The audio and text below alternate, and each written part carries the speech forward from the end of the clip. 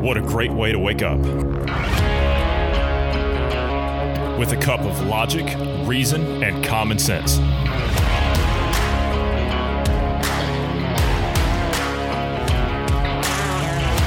Welcome to the Independence Morning View.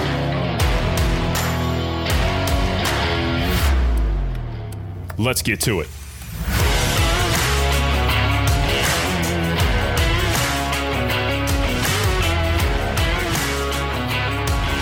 Good morning to you wherever you are in the world. I'm Johnny Anderson. I'm joined this morning by Bruce Adams. Good morning, Bruce. How are you this morning? Healthy and alive. Doing well. Fantastic. I'm doing all right.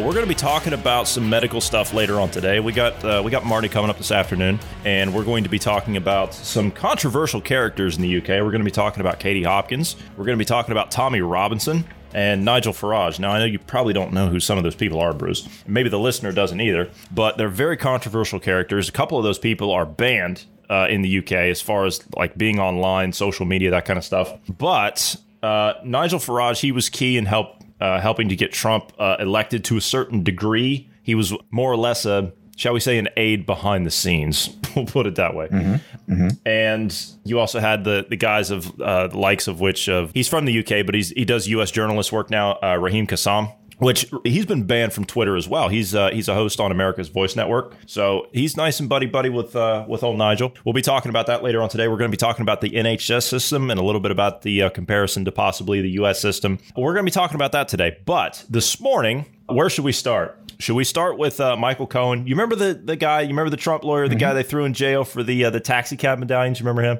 Right. Yeah. Well, they threw him in jail, right? Because he broke his release. They let him out because of Corona, right? So they sent him back to jail because he was caught at a Midtown Manhattan restaurant having dinner. So they sent him back. The news media made it look like it was because of a book that he was trying to release about Trump. So it made it look like Trump was having him thrown back in jail, right? So a judge has come out and said that his return to prison was retaliatory, and he's now ordered his release.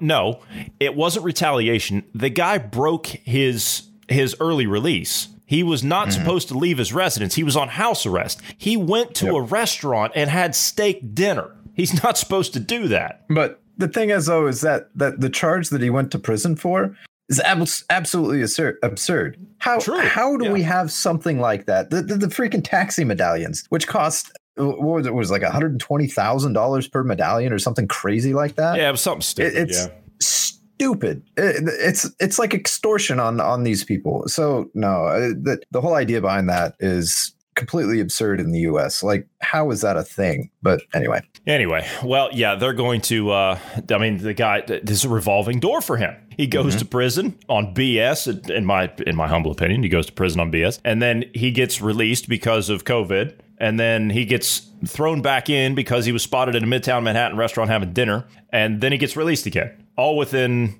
a few months. But yeah, he's coming back out. All right, what do you have this morning? Oh, well, which one?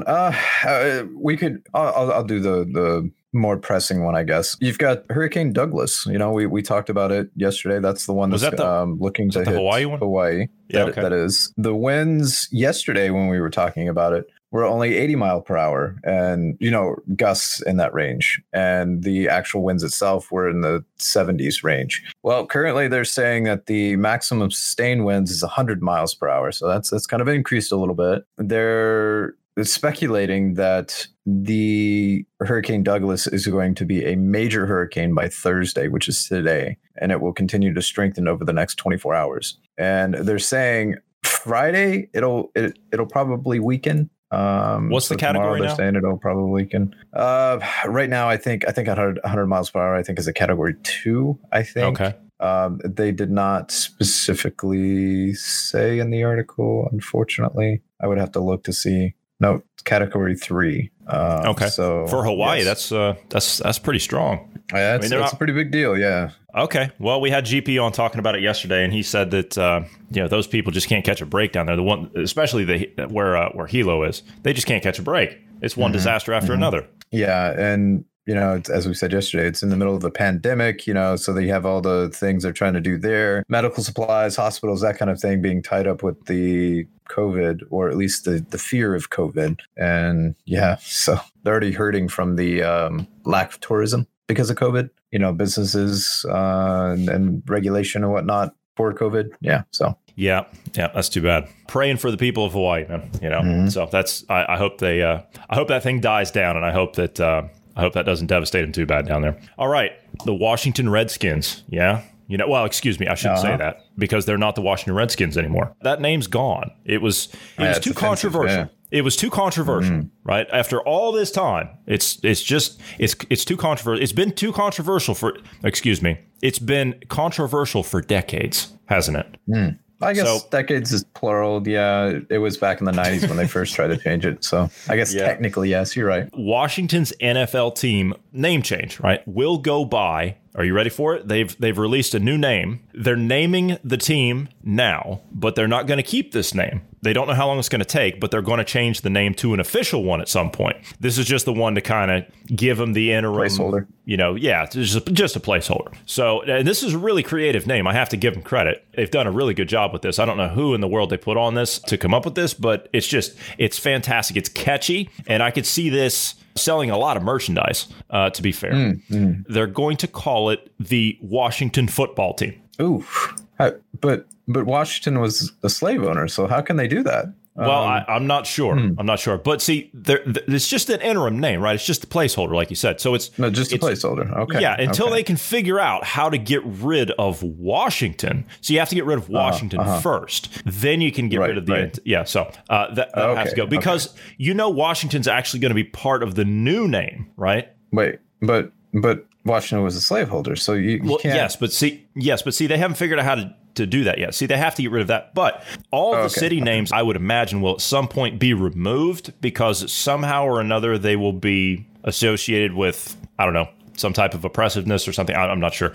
But they will be, that's where they're going to go with it.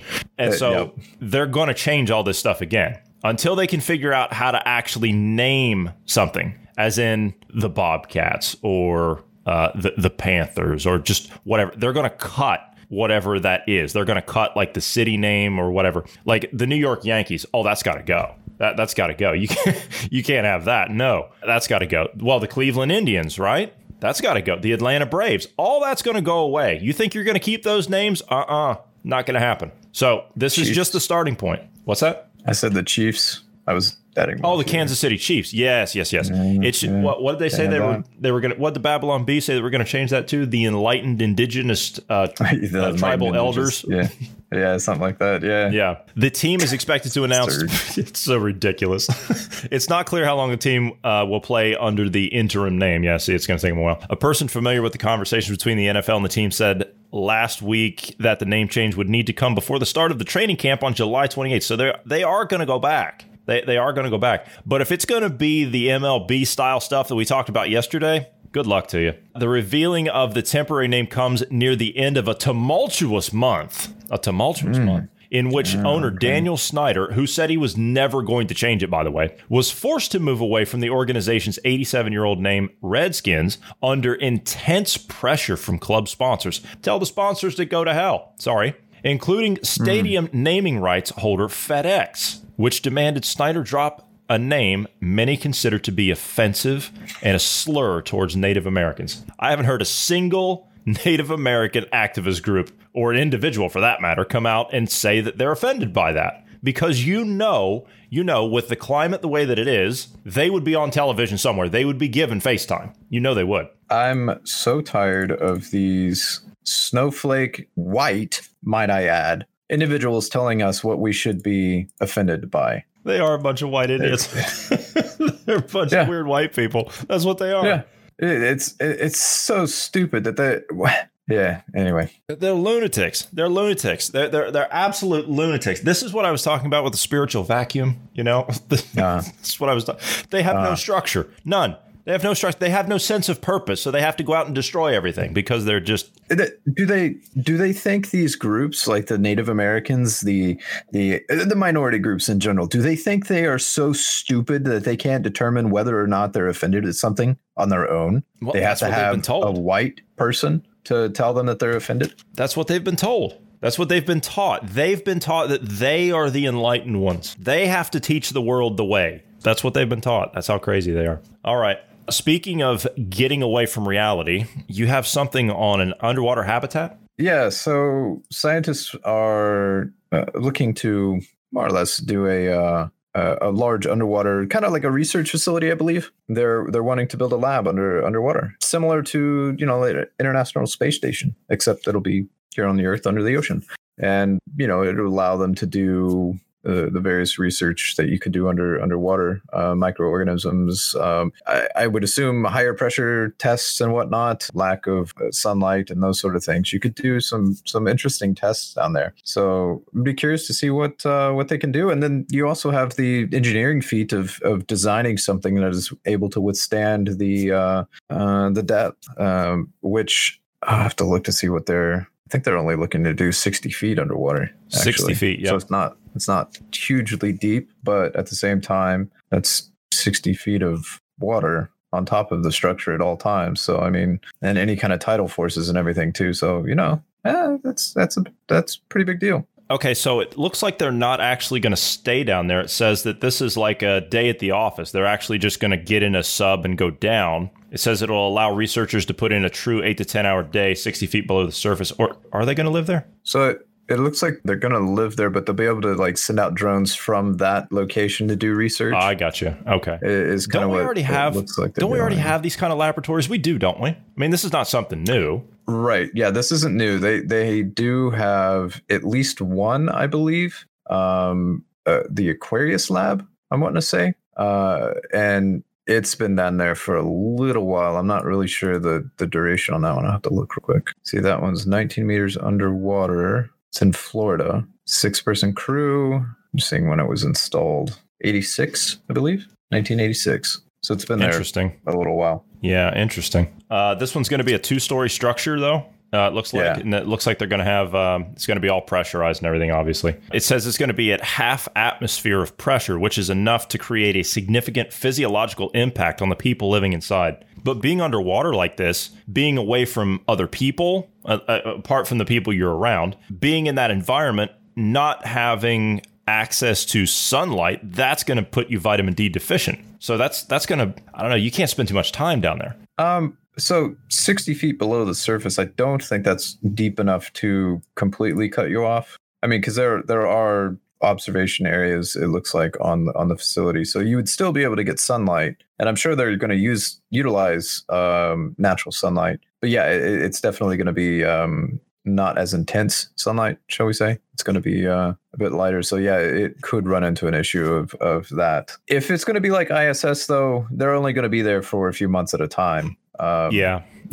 It's not like you're a world away. You can hop in a submersible and you're back on the surface in no time. Well, there is also the if the facility's under, if it's only half atmosphere, which is interesting. I don't know if they're doing that half at. Yeah, you'll have to pressurize and depressurize. So you'll have a 30-minute to an hour wait just to get in and out of the facility. But I don't know if they're doing that specifically because of the depth that it's at. The pressure makes it to where it's as if it was 1 atmosphere, or if they're doing this for research purposes or what have you. So it'll be interesting to see. It says here, as of right now, it is in the concept stage. Once funding is in hand, the team isn't making the amount they've raised public so far, but once the funding is in hand, they plan to bring an engineering team in so that the project can be fully realized. Good on you. Whatever research you're going to do. This is going to be a 2-story structure. They're saying you can't do anything higher than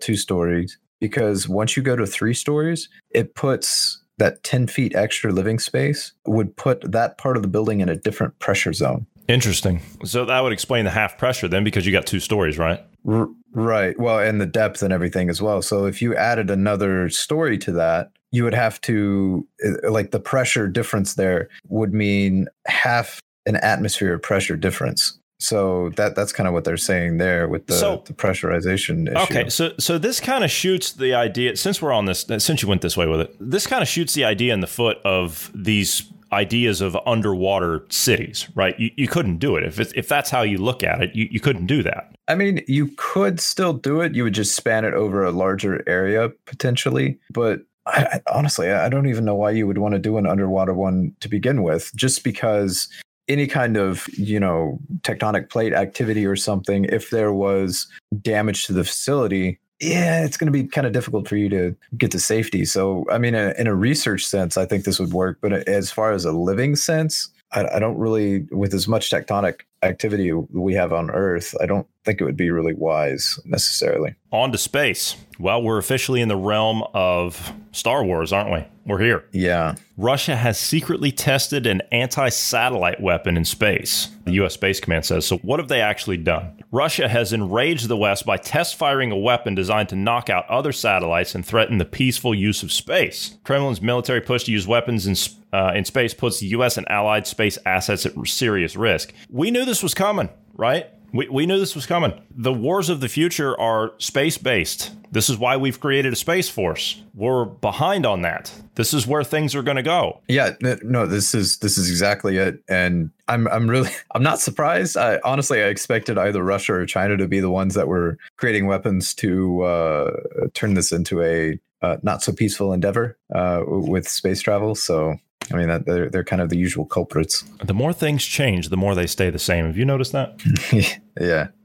It's unbelievable. All right. So researchers say that they have evidence that Russia conducted a non-destructive test of a space-based anti-satellite weapon. If they knock our satellites out, what does that mean for us? Honestly, we've had technology that's been able to knock out satellites for a long time. But the fact that I don't know if they're using this technology to, kinetic impact, or there's some kind of explosive, which I don't know if people know this. When you go to space and you have no atmosphere and you cause an explosion, the explosion actually travels a further distance. Especially like nuclear weapons, for example, they do a much larger explosion in space than here on Earth. So you could use a much smaller payload to hit satellites. If they start hitting satellites and whatnot, that's our communication, GPS. Honestly, the GPS would be much easier to hit because they're geosynchronous, so they're going to be a fairly easy target. The other ones that are going to be more difficult are the things like Elon Musk, what he's doing, because those are more or less like the size of a toaster or something. I mean, they're much smaller. Is that all they are? I'm pretty sure they're pretty tiny. They honestly they could be bigger than that because they only launch like 14 at a time. So maybe they are bigger than that. But my understanding is they're pretty small. Once the solar panels and everything extend, obviously it's going to be bigger. But the actual satellite, I'm pretty sure, is only the size of a toaster. Which, if that's the case, it makes it a much more difficult target. But because there's going to be so many of them, you could knock out a whole swath of area with one missile. So no surprise if they obviously don't want to use something like nuclear, for example, because then you cause a radioactive cloud basically that stays there permanently. And we actually have a radioactive cloud around Earth that's man-made now, and I forget what the cloud is called. It's called climate change. Right. Sorry. I'm wanting to say it was caused by a nuclear test, but that is actually something we have to avoid when we send astronauts in space or satellites, because the radiation can damage electronics or kill our astronauts, or so yeah. You don't want to use those kind of weapons in space. So I don't know what their intent is here, other than world dominance as their usual stated goal. Or hidden goal. General John J. Raymond, commander of the U.S. Space Force, chief of space operations, said the Russian satellite system used to conduct this on-orbit weapons test is the same satellite system that we raised concerns about earlier this year when Russia maneuvered near a U.S. government satellite. This is further evidence of Russia's continuing efforts to develop and test space-based systems, and is consistent with the Kremlin's published military doctrine to employ weapons that hold the U.S. and allied space assets at risk. So, yeah. And the UK has come out, their head of their space directorate has said nearly the same thing. He says that actions of this kind threaten the peaceful use of space and risk causing debris. Well, of course, we have to throw that in there, don't we? Well, don't worry about going completely dark or anything. But no, that's actually a very real problem in space. If there's debris flying around there and you're moving at 20,000 miles per hour, a little pebble turns into a very large rock that's rips through. So you can have a small pebble go through like ISS, for example, and that could cause depressurization, and it would be explosive, basically. So a small rupture can be very dangerous. Yeah, okay, that's a fair point, because when we were watching the footage of the Crew Dragon, right, when we were watching that Elon Musk's capsule that sent the SpaceX capsule that sent the 2 astronauts up to the space station, when they got up into orbit, we're watching them. Like, we can see the capsule moving, and they're like, yeah, they're moving at 17,000 miles an hour. And I'm just like, yeah. They're inching along there like a snail, Yeah. And it's like, okay. Yeah. All right. So I see your point. You really don't take that into consideration, because we're looking at it like, oh, is that all the faster they're going? My God, it's going to take them a year to get there. And they're like, yeah, they're moving at 17,000 miles an hour. That's pretty damn fast. Yeah. So this is the other concern, and we've seen it in science fiction. Setting up a satellite or something that just fires a tungsten rod from the satellite, right, using electricity. Yes. If you fire a rod moving at 25,000 miles per hour, that little rod turns into a very large kinetic weapon. You can use, we're testing this on the ground. The Navy actually has tests for like railguns, and they're capable of doing the same kinetic energy that our weapons currently can do at 20 miles. They can do the same thing at 200 miles with no explosives. It's sheer kinetic force involved in those things. Now, that's only at about 1.5 miles a second, roughly. If you make it 4 miles a second or something even crazy fast like that, and you have something impacting, right?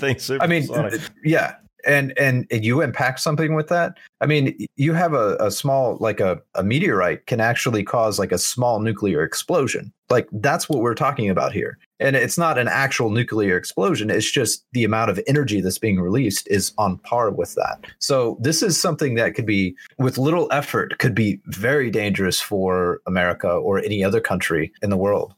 I've heard that there's now this is an actual program that's on the drawing board for the Space Force, and that is you're creating orbital platforms that have the capability to launch space-based weapons like what you're talking about. Now, imagine if you will, a launch platform in orbit that can launch a tungsten rod the size of a telephone pole at a ground-based target. Oof. Imagine that. Yeah. Okay. That's the kind of stuff they're working on right now. And if you think, oh, that sounds like science fiction, well, it is. But the amount of devastation that we're talking about here when you do something like that, think, if you will, the crater that's in Arizona. Right? Everybody knows the big crater that's out there. Okay. You see the size of that thing. Okay. That was a meteorite that hit that was the size of a school bus. All right. That's all the bigger that thing was. So if you can imagine a tungsten rod the size of a telephone pole coming down at a target, you could knock out half a city or more. Yeah, you could do a lot of damage. And the other thing that's not really talked about, tungsten rods, when you cause friction, they typically heat up and turn to a molten state. Yes. Part of the reason that nuclear weapons are so devastating is because the amount of heat it generates. Where's the limit? How much energy is that going to produce when the tungsten rods, the friction going through? How much heat is that generating? I don't know the science behind that one, but using that as an example based on the other weapons that we are familiar with, that in and of itself could be very dangerous. If you were to take a pinhead, right, and heat that up to like 1,000,000 degrees Fahrenheit and expose it to atmosphere, right? Just release it from containment. That in and of itself would cause such an explosion that it would take out a city the size of like London, for example, or a large city. It would be devastating. So, that's kind of the element that we're working in here when we start talking about these space weapons and stuff. The amount of force that you can cause with much smaller projectiles is, as you said, could take out, city blocks, half a city, an entire city. I mean, it's is quite scary. It is, and unfortunately, and I do hate to do this, because when we get on these space talks and all this, advancement of technology and stuff, we always tend to ramble, and it's like before we know it, we're out of time, so we're going to have to jump. So thanks for sitting down this morning, Bruce. Thank you to all the listeners. For all these topics and more, please check us out later on this afternoon, and I hope everyone has a great morning.